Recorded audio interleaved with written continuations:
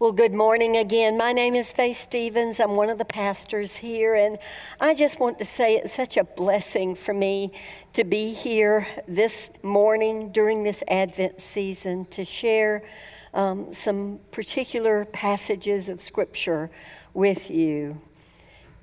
Before I begin with the passage that we're going to look at today, though, I know that probably with travel schedules and people who are worshiping here perhaps for the first time today, it would be worthy to recap the last couple of weeks. We are in a series entitled Nativity, and it began 2 weeks ago.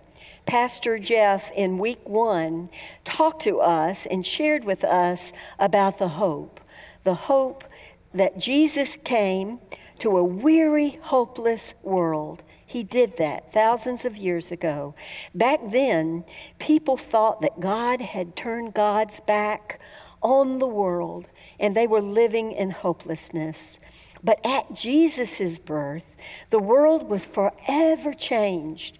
No matter how dark your world is, no matter how sad you are, there is hope, and that hope is in Jesus Christ. Pastor Jeff talked about the blessings of hope. First of all, the incarnation. In essence, God saying, I'm coming into this mess of a world, and I'm going to send my only son, Emmanuel, which means God with us. During Jesus' ministry, he ministered. He gave us the example of what we should do and how we should live. He went to a cross for our sins, but yet he was sinless. Number 2, it was the virgin birth. What hope and blessing that is. The angel told Mary that the Holy Spirit would come upon her and she would give birth to a son of the Most High. Jesus was not just crucified, but he was resurrected. And we live in that assurance and hope too, that one day we too will be resurrected and join those that have gone on before us and join Jesus. You know, without eternal hope, there is no daily hope, is there? Without resurrection, incarnation has no meaning. This Advent season is a time for us to remember that hope has come to us in Jesus, as we remember his birth, and as we live in anticipation of that hope yet to come, that is the return of Jesus at the second coming. Last week we had our beautiful musical. What a beautiful worship service. And Pastor Jeff spoke to us again. This time he shared that Jesus is the Prince of Peace. Jesus came to give peace to those who believe in him. Not a peace that comes or tries to come from the world, because the world is not full of peace. It's full of evil and strife. But a peace that comes from having a true relationship with Jesus Christ. Pastor Jeff reminded us that Jesus the immortal became mortal so that we mortals would someday become immortal. We continue our series this week as we look at a passage that is a huge part of the Christian Christmas story, but it only appears in one gospel, the Gospel of Matthew in chapter 2. So if you have your Bibles with you, I would ask you to go ahead and get those on your lap, pull those forward. If you don't have a Bible, there should be some in the pew in front of you. And again, I would ask you to turn to that gospel as we go through those verses and understand what God is sharing with us this morning. Would you pray with me? Gracious God, your scripture is so alive today just as it was when you walked on this earth. Open our hearts, open our eyes to see you in a new way. Open our ears to hear from you in the scriptures. And then open our spirits to be transformed by this story and by the way you're touching our spirits today. For it's in Christ's name we pray. Amen. I'm going to ask you, as you are able, if you would stand with me as I read the scripture from Matthew 2 today. Would you stand? Matthew chapter 2, beginning with verse 1. After Jesus was born in Bethlehem in Judea, during the time of King Herod, Magi from the east came to Jerusalem and asked, "Where is the one who has been born King of the Jews? We saw his star in the east and have come to worship him." When King Herod heard this, he was disturbed, and all Jerusalem with him. When he had called together all the people's chief priests and teachers of the law, he asked them where the Christ was to be born. "In Bethlehem, in Judea," they replied, "for this is what the prophet has written. But you, Bethlehem, in the land of Judah, are by no means least among the rulers of Judah, for out of you will come a ruler who will be the shepherd of my people Israel." Then Herod called the Magi secretly and found out from them the exact time the star had appeared. He sent them to Bethlehem and said, "Go and make a careful search for the child. As soon as you find him, report to me, so that I too may go and worship him."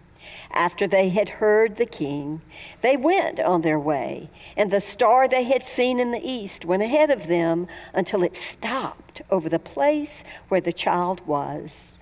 When they saw the star, they were overjoyed. On coming to the house, they saw the child with his mother Mary, and they bowed down and worshiped him.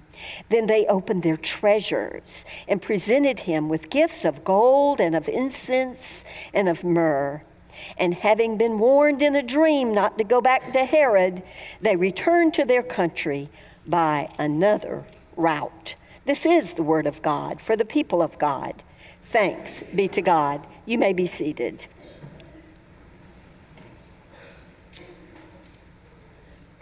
Who and why were the Magi? Who were they? Why did they come? Why did they seek out the Messiah? Well, I don't know about you, but my theology a lot of times through my life has come from everything from pictures on Christmas cards to plays at church, Christmas plays, Christmas movies about the birth of Jesus, manger scenes outside of churches. So we get a lot of our theology that way. As we read this passage, we don't see in the passage that there were actually three Magi, three wise men. We don't see that. What we see is there were three gifts that they brought. In truth, there probably were at least three, but in those days, people traveled in caravans. And I would suspect that this is how this group would have traveled. They were a priestly caste. In my research, I found that they were astrologers. They were very interested in the planets and the stars and how they worked together, very knowledgeable about that.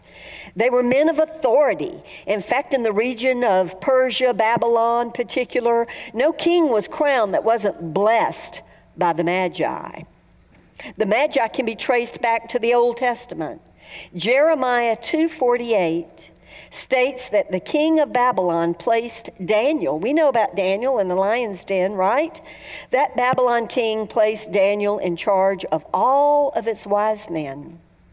Daniel 9:25 through 26 states that Daniel himself prophesied a lot about the coming one day of the Messiah. The wise men who came to find Jesus would have known about these prophecies, not only because of Daniel, but because the Jewish people had spent time in exile. You remember, they were sent to Babylon for years, intermarried with some of those people. So it's easy to conclude that undoubtedly these prophecies, not only from Daniel, but from just the people, the Jewish people, would have passed down through the years to the very wise men, the very Magi that went to seek out the baby Jesus. The wise men also believed that a sign from heaven meant that a king had been born on earth somewhere. So when they saw that star, they knew that something special had happened. Now, N.T. Wright, a great theologian, said this: "It's possible that somewhere around 6 or 7 BC, 6 and 7 BC, that a couple of the planets, Jupiter and Saturn, could have aligned with one another and made a bright light. I myself have faith that God can do anything. Amen? Amen. And I, in my faith, say that God just created that special star that appeared to them and then continued to guide them over to where the baby was. They saw that star in the east. That must have been amazing to them. So as I pondered that and thought about that and prayed over this scripture, I said, how can I even bring to light what that would be like? And I was talking to Pastor Trevor, because he's over in the auditorium this morning. And I said, Trevor, I want to bring this to the current time, And he said, Faye, you know what occurred to me? I said, what? He said, you remember 2017, right? Total eclipse, right? You and I were out on the ball field with our families, right? Yeah. He had met some people from Florida. Mike and I met some people from Alabama. They were tailgating, and they offered Mike and me some of the food. We had our glasses, and we were all in awe and experienced the whole thing. You see, there was a 70-mile width that went across the United States and went right over Lexington. I heard right over the dam. But we were in it, and people traveled from all over the United States to be in that 70-mile swath. The last time that happened, total eclipse of the sun, was back in the 1918, long time ago. So think of that and how excited we all were about that, and then think, oh my goodness, how excited would these wise men have been?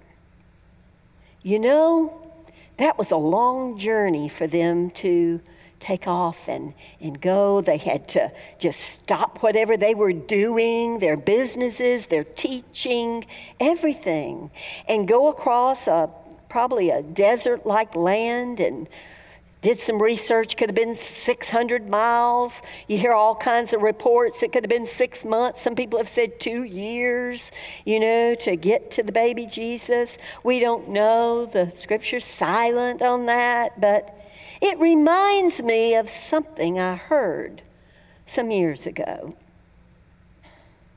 I've wondered if there were wise women instead of wise men. Well, I've got a few things to share with you that might have made the trip different. Number one, the wise women would have asked for directions long before they got to Jerusalem. Number two, they would have arrived on time, not when the child and Mary had moved into a house. Number three, they would have helped deliver the baby because they would have been on time. 4, they would have cleaned up the stable. And then 5, they would have brought a casserole. Tongue in cheek, of course. Back to the scripture. We hear that once they did arrive in Jerusalem, they inquired, where is the one that has been born King of the Jews? We saw the star in the east. Well, when Herod, evil King Herod, heard about this, he called his scribes and his teachers together, and he wanted to either know or be reminded, what did the prophecy say? And of course they said, yes, Bethlehem in the land of Judah. The prophecies say, are no means least among the rulers of Judah. Out of you will come a ruler who will be shepherd of my people Israel. There you go. And so then what did he do? He called the wise men to himself, and he lied. He was so conniving. He was so paranoid. He was so paranoid that he would murder his own family members if he thought they threatened him in some way. And as illogical as it was, he felt threatened about the birth of the baby Jesus. He might have thought, well, when he gets to be 18, 19 years old, he might try to take over my throne. Can't have that.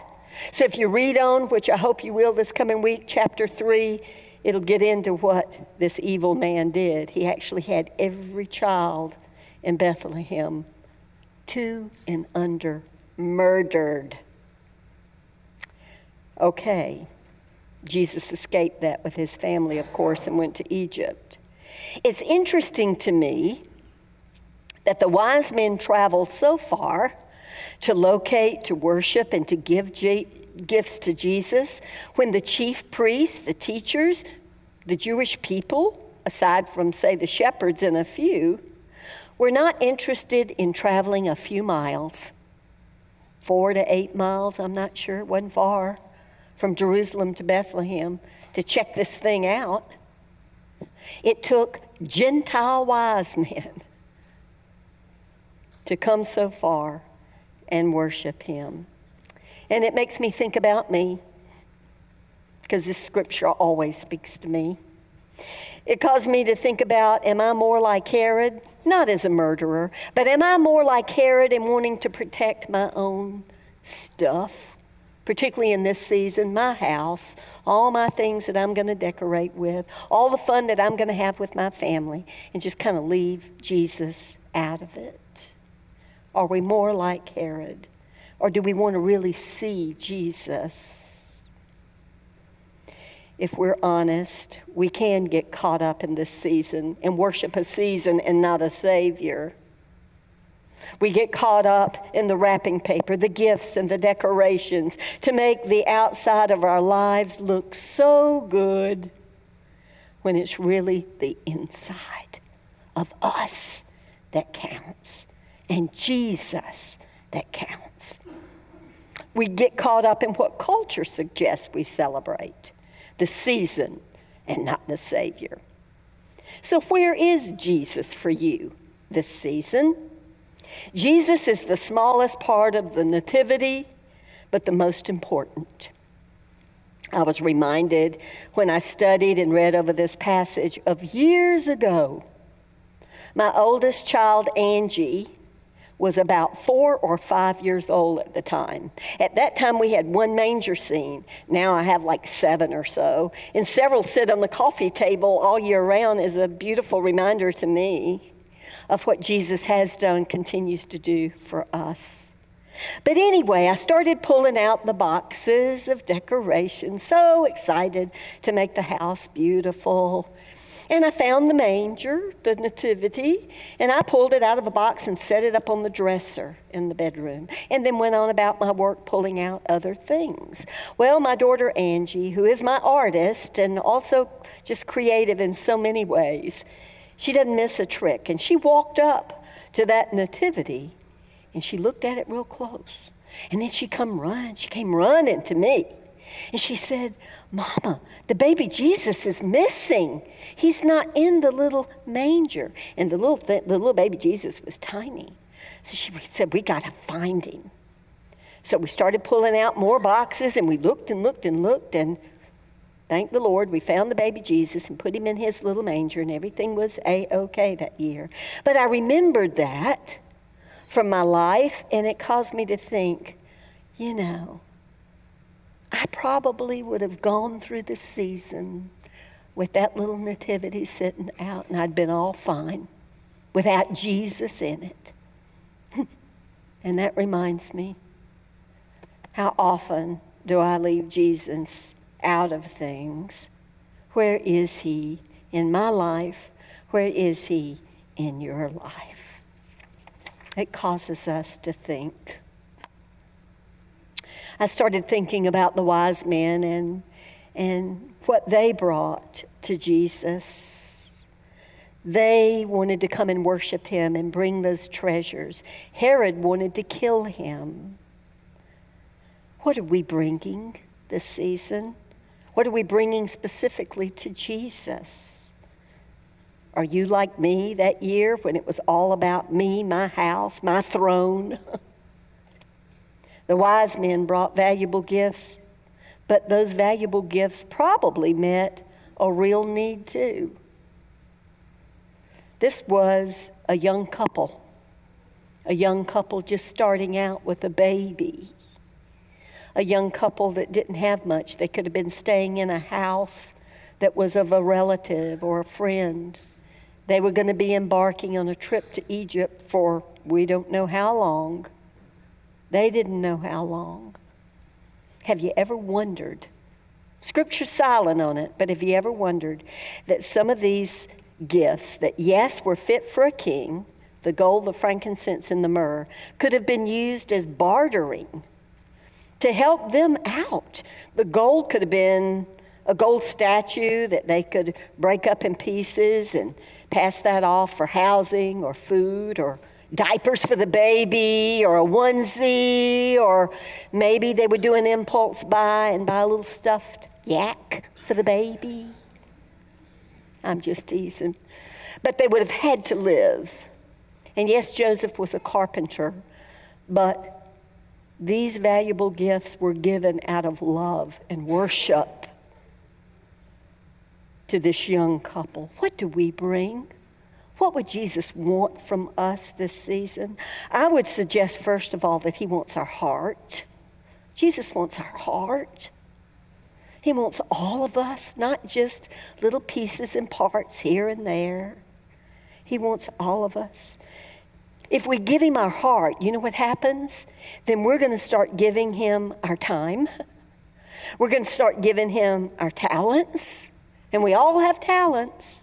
I've heard people say, oh, I don't have talent. Yes, you do. You can do something. And you have resources. We all have resources. These things can help the least of these locally and the least of these worldwide if you allow God to direct you and guide you like he did the wise men. The wise men had a dream.